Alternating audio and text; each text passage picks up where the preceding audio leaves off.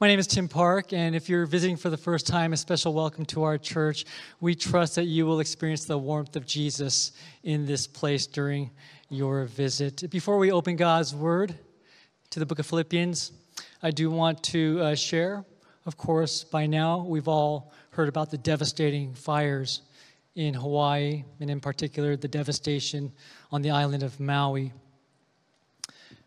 We as a church, we have the distinct opportunity to partner with Reach Global, which is the crisis response arm of our association, the Evangelical Free Church of America. Reach Global is mobilizing resources to help in the relief, short-term, immediate relief, as well as long-term, because we know that the rebuilding will take many, many years. And so, as a church family, today and throughout this week and concluding next Sunday evening, you have the opportunity to give toward these relief efforts through Reach Global. And so at any time today, this week, or next Sunday, if you'd like to give, you can do so. Today, if you'd like to give, you can give in the offering box. On the envelope there, you can just mark Hawaii Fire Response. Or if you simply just write Hawaii, we'll know. And we'll make sure that this will be designated for Reach Global's crisis response team. If you'd like to go online to efreedb.org/give, you can click on the Give to Missions portion, and then in the comments, you can write Hawaii, simply Hawaii. And we'll make sure all gifts donated or designated for the wildfire relief funds, those will be sent to Reach Global on your behalf, on behalf of our church. And together, E-Free Church here in Diamond Bar, we're going to partner with Reach Global, who will then partner with the Hawaii district of the EFCA in providing the much needed resources for many, many years to come. I'd like to bow and ask you to bow with me. In a spirit of prayer, I'd like to lead us in praying for God's peace and comfort. So, Father, we pray for those who have lost loved ones, for those who have lost homes and businesses. Father, we pray for the body of Christ as we support them in practical ways through our prayers. Father, we pray for Reach Global as a partner with the Hawaii district of the EFCA. God, may your name be magnified even in the midst of the most devastating circumstances. We don't often understand why things happen, but we know, God, that you are sovereign and you care for the hurting. And you're ready to bring comfort to those in need. And so would you do that? And would you do that swiftly, Lord? Pray all these things in your precious name. Amen.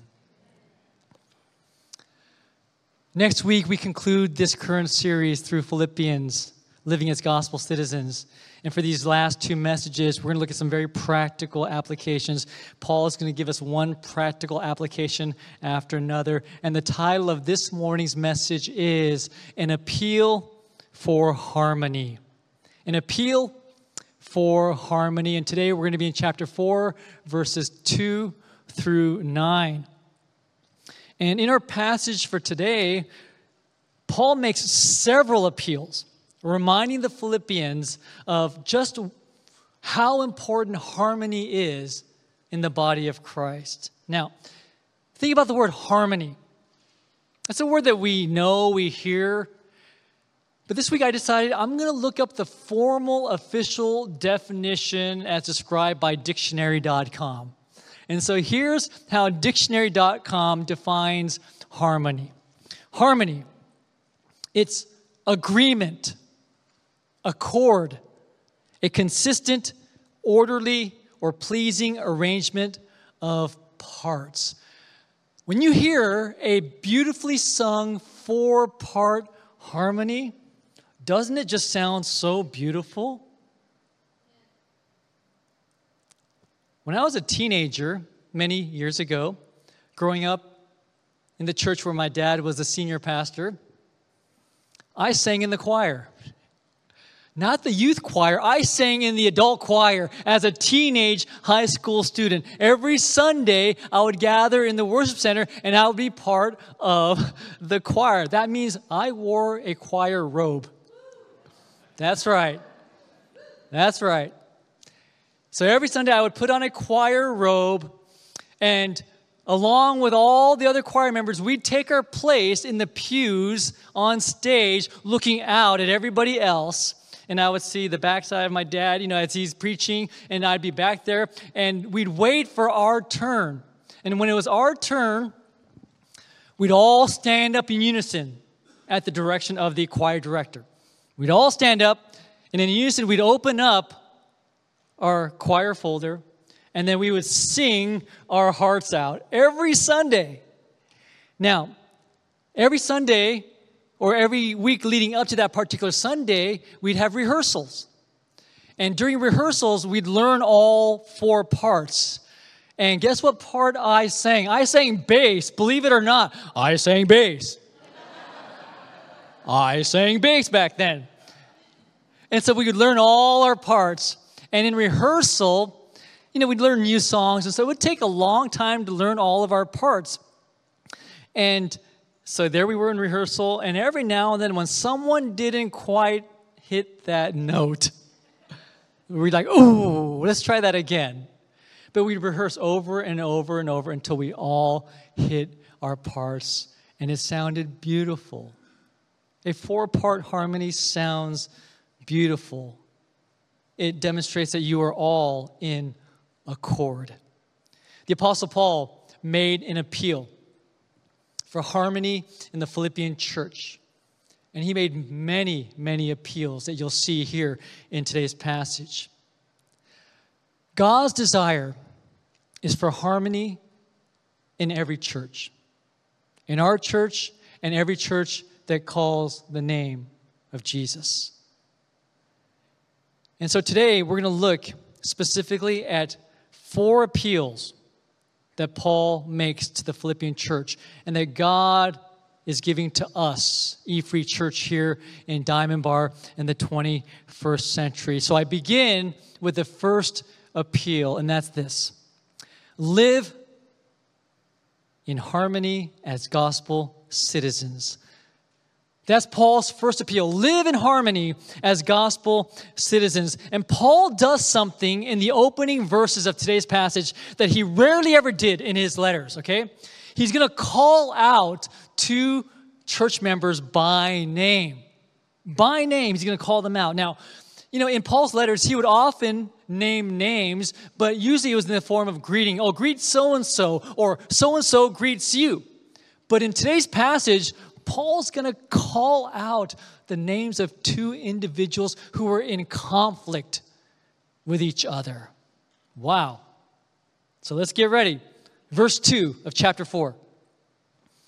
Paul says, I plead with Euodia, and I plead with Syntyche to be of the same mind in the Lord. Yes, and I ask you, my true companion, help these women, since they have contended at my side in the cause of the gospel, along with Clement and the rest of my co-workers, whose names are in the book of life. Now, this is bold of Paul to do. He calls out these 2 women by name, but it's okay, because by the time word got to Paul, it was already public knowledge. He wasn't telling them something that they did not already know. The entire church knew that these 2 women had a falling out of sorts. We don't know what the conflict was, and maybe that's purposeful for us not to know.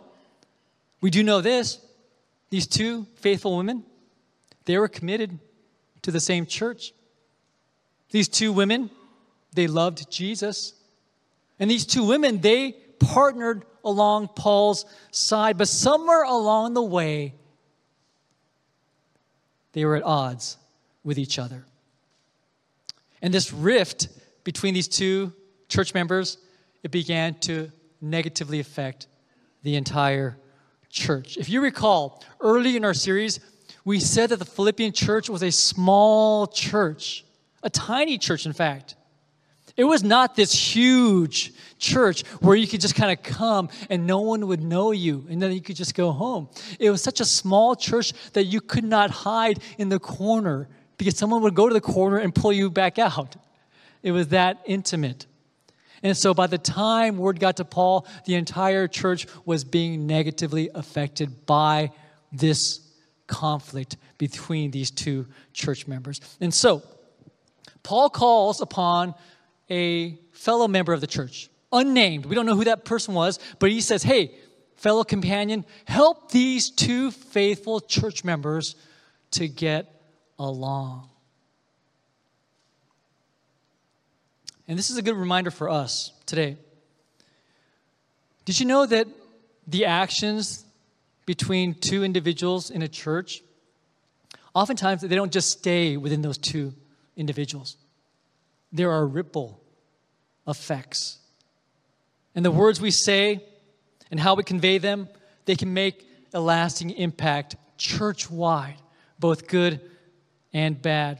And it's important to note that when Paul exhorted these two members to get along, here's what he was not telling them to do. He wasn't saying, hey, ladies, just sweep things under the rug. Don't talk about it. Just ignore it, and it'll go away. That is not what Paul had in mind. We just can't ignore things away. That's not harmony. That's just denial. And God doesn't call us to live in denial. And so Paul is going to tell us, there are proper steps to take.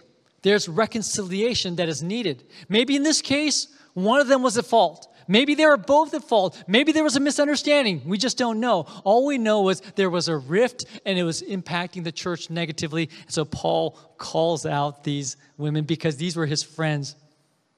And he says, it's time to live in harmony. God doesn't want a church full of conflicted people just walking around the patio, ignoring each other in denial. God doesn't want that. And so Paul's first appeal is to live in harmony as gospel citizens. Here's the second appeal. Let your gentleness be evident to all. Let your gentleness be evident to all. Now, the Greek word for gentleness, it's a difficult word to translate into English. And because of that, it's tempting to view gentleness from our own cultural perspective. And allow me to explain what I mean by that. When it comes to leadership or positions of prominence, people often want strong, bold, assertive, confident people in those positions. And they'll often justify and excuse brash and arrogant behavior. As long as the job gets done, that's all that matters. Let's see what the Word of God says about that. Look at verses 4 and 5. Paul says, rejoice in the Lord always. I will say it again, rejoice. Let your gentleness be evident to all. The Lord is near. Characteristics like gentle and weak, they are often considered weak in our society, right? Oh, gentle and meek. That's so weak. Nothing could be further from the truth, especially when it comes to Jesus. Jesus was gentle and meek, but he certainly was not weak. Did you know that true gentleness requires great strength? Did you know that true gentleness requires great self-control? Here's the thing about gentleness.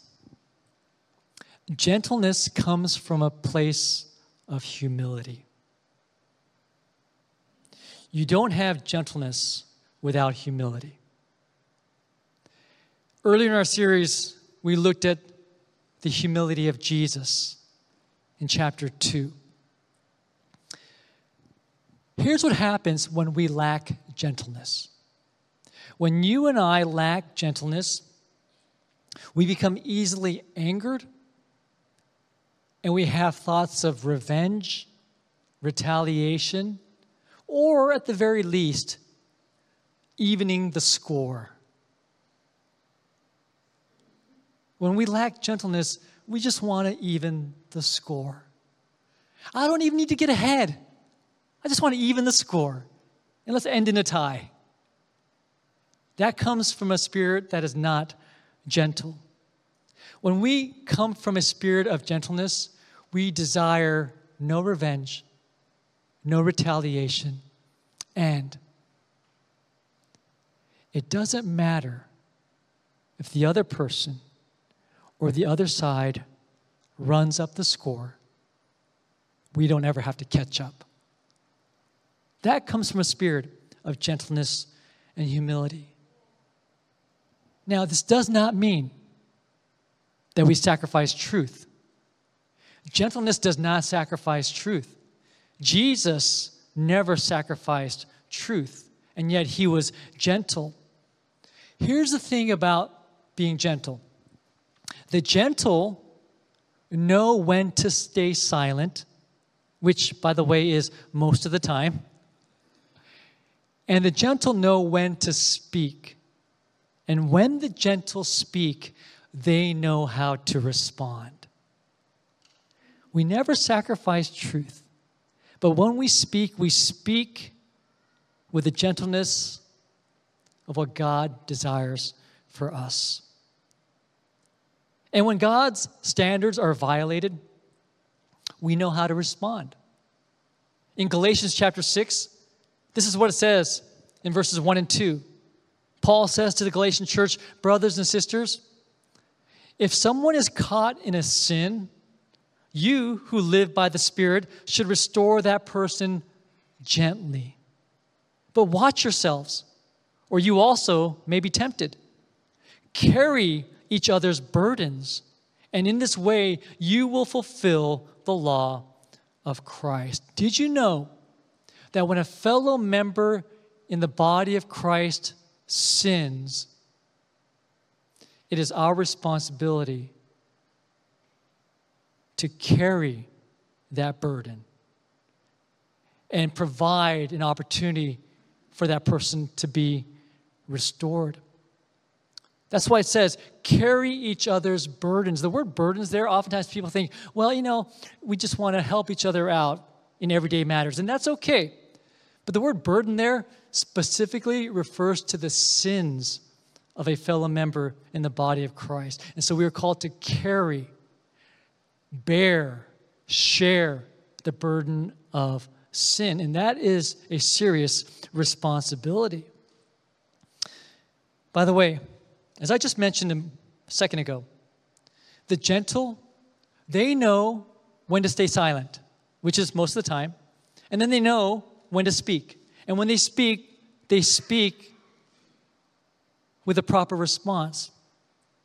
Sometimes, in this day and age, especially with all the opportunities for us to voice our opinions, whether it be verbally or the written word, through a social media post, today in our society, because we have so many opportunities, oftentimes those who name the name of Jesus put things out there in what I call the form of a throwing grenades. You throw grenades out there. Let's say on social media, sometimes Christians will throw a grenade to get something off their chest or because they're upset about something, and the tone is anything but Christ-like. Now, maybe they're frustrated by something. Maybe they're frustrated about what's happening around them. Maybe they think that it is their God-given duty to tell those who don't hold their views, you need to hold my views. And what this often does is this puts people further and further away, those who don't hold your views. And then all it does is it brings the echo chambers closer together. And only those who agree with you will pat you on the back or click the thumbs up or the heart emoji. And oftentimes, we're throwing out these grenades, not because we want to be Christ-like, but because we are frustrated by what we see. And what happens is emotions rule in those situations. And that's why the silent or the gentle, they know when to stay silent. And again, that's most of the time. And when we speak properly with the way God will want us to. And so we are called to let our gentleness be evident to all in the body of Christ and to those who do not know Jesus, to all. Here's a third appeal that Paul makes. Let the peace of God replace anxiety through prayer. Let the peace of God replace anxiety through prayer. Did you know that apprehension and fear and anxiety, those are the marks of the lives who do not know Jesus Christ? Do you know why? Because the present is all they have. Let's think about this. If a person does not know Jesus Christ, and if a person has no understanding of life after physical death, then the present is all they have. So it makes sense that they worry about the future. It makes sense that they are nervous about the unknown because the present is all they can see. There's nothing for them down the road. But let's see what the Word of God says about circumstances. Verse 6, Paul continues and says, "Do not be anxious about anything, but in every situation, by prayer and petition with thanksgiving, present your requests to God, and the peace of God which transcends all understanding, will guard your hearts and your minds in Christ Jesus." You know this third appeal? It could be an entire message in and of itself. In fact, it could be an entire series. We could have an entire series on the subject of prayer. In fact, we could go an entire lifetime and not really fully understand the mystery of prayer. But for our purposes today, and this third appeal, I simply want us to consider two important questions. I want you to ask yourself two important questions. And here are the questions.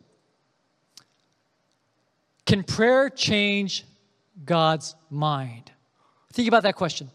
Can prayer change God's mind? And the second question is this. Can prayer change circumstances? So the first question is, can prayer change God's mind? The second question is, can prayer change circumstances?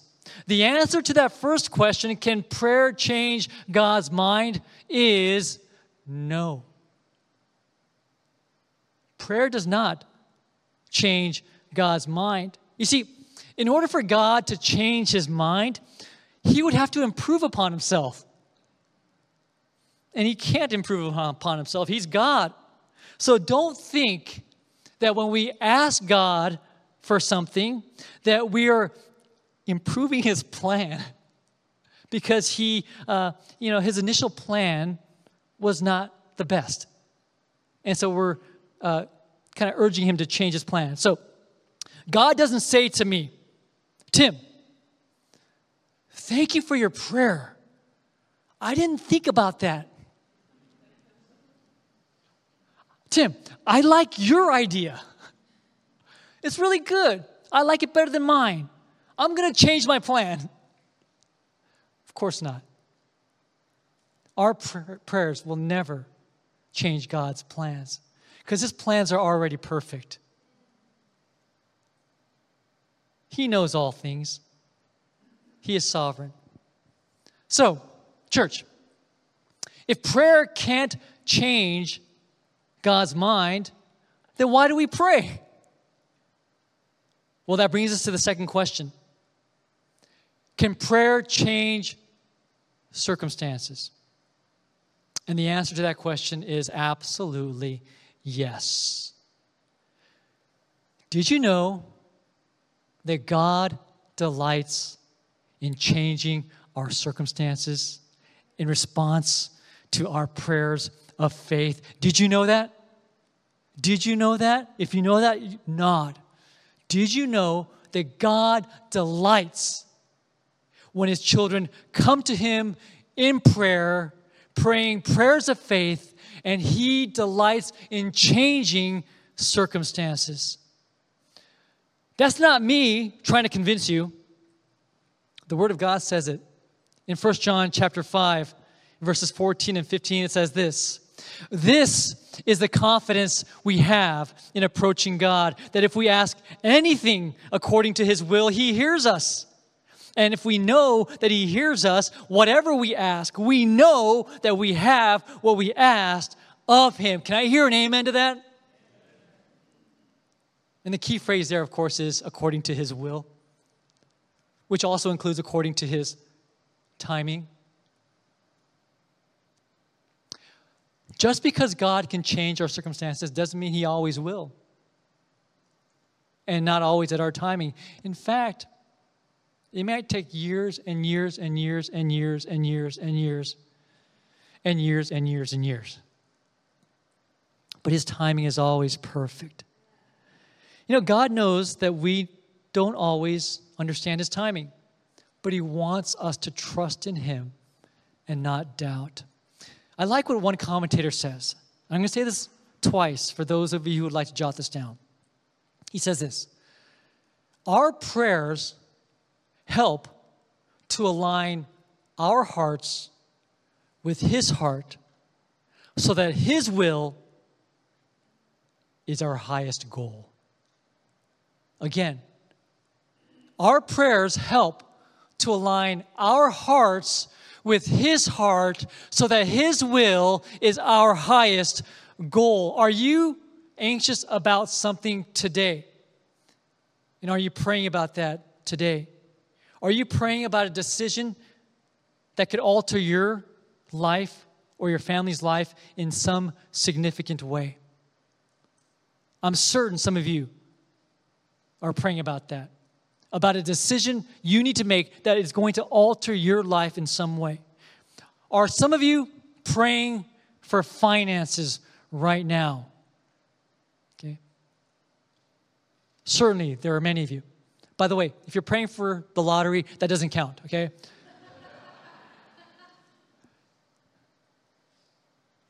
But many of you are praying that God would provide so you can pay bills. Are you praying about a serious health concern? Maybe you have an upcoming surgery. Maybe a loved one has an upcoming surgery. Are you praying about a difficult conversation you have to have with someone?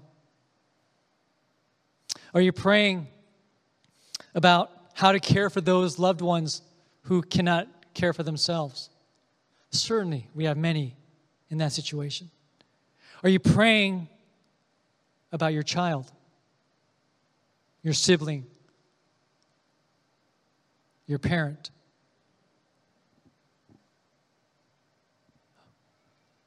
The Word of God says, let the peace of God replace anxiety as we present our requests to God. And I want to encourage you with these words here. If someone reaches out to you asking you to pray, no matter how significant or insignificant, no matter how big or how small that prayer request might seem to you, if that person reached out to you, just know it is big enough for that person to call upon you to pray. And in many of those cases, it's because that person is experiencing anxiety. And I don't know about you, but when I'm facing anxiety in my life in some way, to the point where I reach out to somebody and say, hey, can you pray for me in this area? The moment I reach out to someone and I know that that person is praying for me, that assurance alone brings peace. That someone is praying for you, that we are not in it alone. So the next time someone says, "Can you pray for me?" no matter how insignificant it might be in your eyes, it could be the biggest thing in that person's life. Let the peace of God dwell and replace anxiety through prayer. And this third appeal, it leads directly into the fourth and final appeal, and that's this. Let your mind dwell on the goodness of God. Let your mind dwell on the goodness of God. Did you know that everything begins in the mind? Everything begins in the mind. In fact, if you do an online search and you type in the words, "everything begins in the mind," in your search engine, like I did this past week, you will see countless results, article after article, book after book, resource after resource about the mind. And that it's universally understood that everything begins in the mind. But here's the thing about most of those articles, most of those books, most of those resources and conferences and seminars. Most of those resources are coming from a place that tells you to tap into your inner self and rely upon your own power to overcome these things. As if you and I were sovereign beings. Now, if you've been here to our church for many months, you've heard me use that term, sovereign being, before. You know, there are many people today who believe that we are all sovereign beings. What that means is that I'm the captain of my own ship. The buck stops here. There's no one else beyond me. I make all the rules because there is no God. And that is much of the world that believes that we are all sovereign beings. Now, if we come from that place and that perspective, here's what happens. Who decides what is right or wrong? Certainly not you, and not you, and not you, and not you. It's me. And you would say the same thing about me. It's not me. You see, if we come from a place where we think we are all sovereign beings, everything becomes relative. And no one can tell what the good is and what the bad is. But thankfully, as Christians, as followers of Jesus Christ, we know that we are not sovereign beings. We are created beings, created by the sovereign Creator Himself. And so therefore, we are called to dwell on those things that He deems good. Let's look at the final two verses in today's passage. And here's what our Creator deems good. Verse 8, finally, brothers and sisters, whatever is true, whatever is noble, whatever is right, whatever is pure, whatever is lovely, whatever is admirable, if anything is excellent or praiseworthy, think about such things. Whatever you have learned or received or heard from me or seen in me, put it into practice. And the God of peace will be with you. It is good, church, to fill our minds with the goodness of God, isn't it? It is good. Have you ever had a loved one who was hospitalized? Maybe that person was in the hospital for a number of days. Maybe you yourself were in the hospital. Even if it was just 1 or 2 days, or maybe it was weeks, it's no surprise that one of the most comforting things a person in a hospital bed can experience is the reading of God's Word. So if you ever visit someone in the hospital and you think, I don't know what to say, What do I say? Don't say anything. Just read. Just take the Bible and just read one passage after another. And even if that person lying in bed cannot respond to you, please know that it is quite possible that that person hears the Word of God. Thankfully, today in our society, with all our technology, we can go anywhere in the world and we have the Word of God at our fingertips. So if you're getting ready in the morning to go to work or go to school, you can just listen to the Bible. On the road, you'll have many minutes to listen to the Bible. When you're walking, maybe you're walking your dog, you can listen to the Bible. Working out, listen to the Bible. Anywhere we are, we have the Bible, the Word of God, at our fingertips. And by the way, God's goodness can be seen everywhere, even outside the Bible as well. We thank God that we have His written word. We also find beauty in His creation. Did you know that it is good to go to the beach, to go to the mountains, to go to the deserts, to experience the goodness of God? Right? Because whatever is pure, whatever is true, whatever is lovely, okay? Go to the beach, go to the mountains, go to the deserts, enjoy the beauty of God. It is good to read a spiritually stimulating book to get deeper into the nature of God. It is good. It is good to listen to enriching music that stirs the soul. It is good. So whatever is true, whatever is noble, whatever is right, pure, lovely, admirable, if anything is excellent or praiseworthy, dwell on those things. Because, why? Everything begins where? In the mind.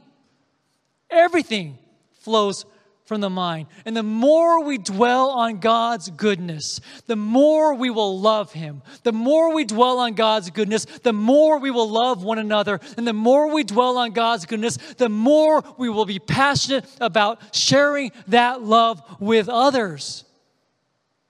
You can never spend too much time dwelling on God's goodness. The more time we spend dwelling on God's goodness, the less time we have to spend time doing all the other things that are not good.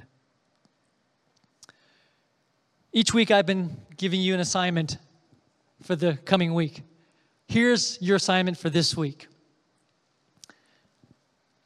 Every morning when you wake up and you're about ready to get out of bed, just sit at the edge of your bed for just this week, only 5 seconds, all right? You got it easy. Last week I said, take 30 seconds. I've shaved 25 seconds off your assignment. Okay, so this week, when you get out of bed, just wait. Just swing your legs over to the edge of the bed, sit for 5 seconds, and remind yourself, everything begins in the mind. And I trust when we say that, that'll lead us to dwell in God's goodness. That's my encouragement. That's my prayer for myself and for all of you. Let's bow together.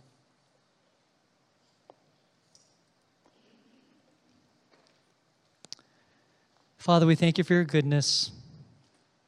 You are such a good God. Oh, you are such a good God. You are a good God. Help us not to forget that. Help us not to get lost in our circumstances. Help us to dwell on your goodness to help us through our circumstances. Help us to live in harmony with one another as gospel citizens. Help us to understand and remind ourselves that everything begins in the mind this week so that we would dwell on your goodness. As we do so, we will love you more. We will love one another more. And we will desire to share that love with others that much more. We pray all these things in Jesus' name. Amen.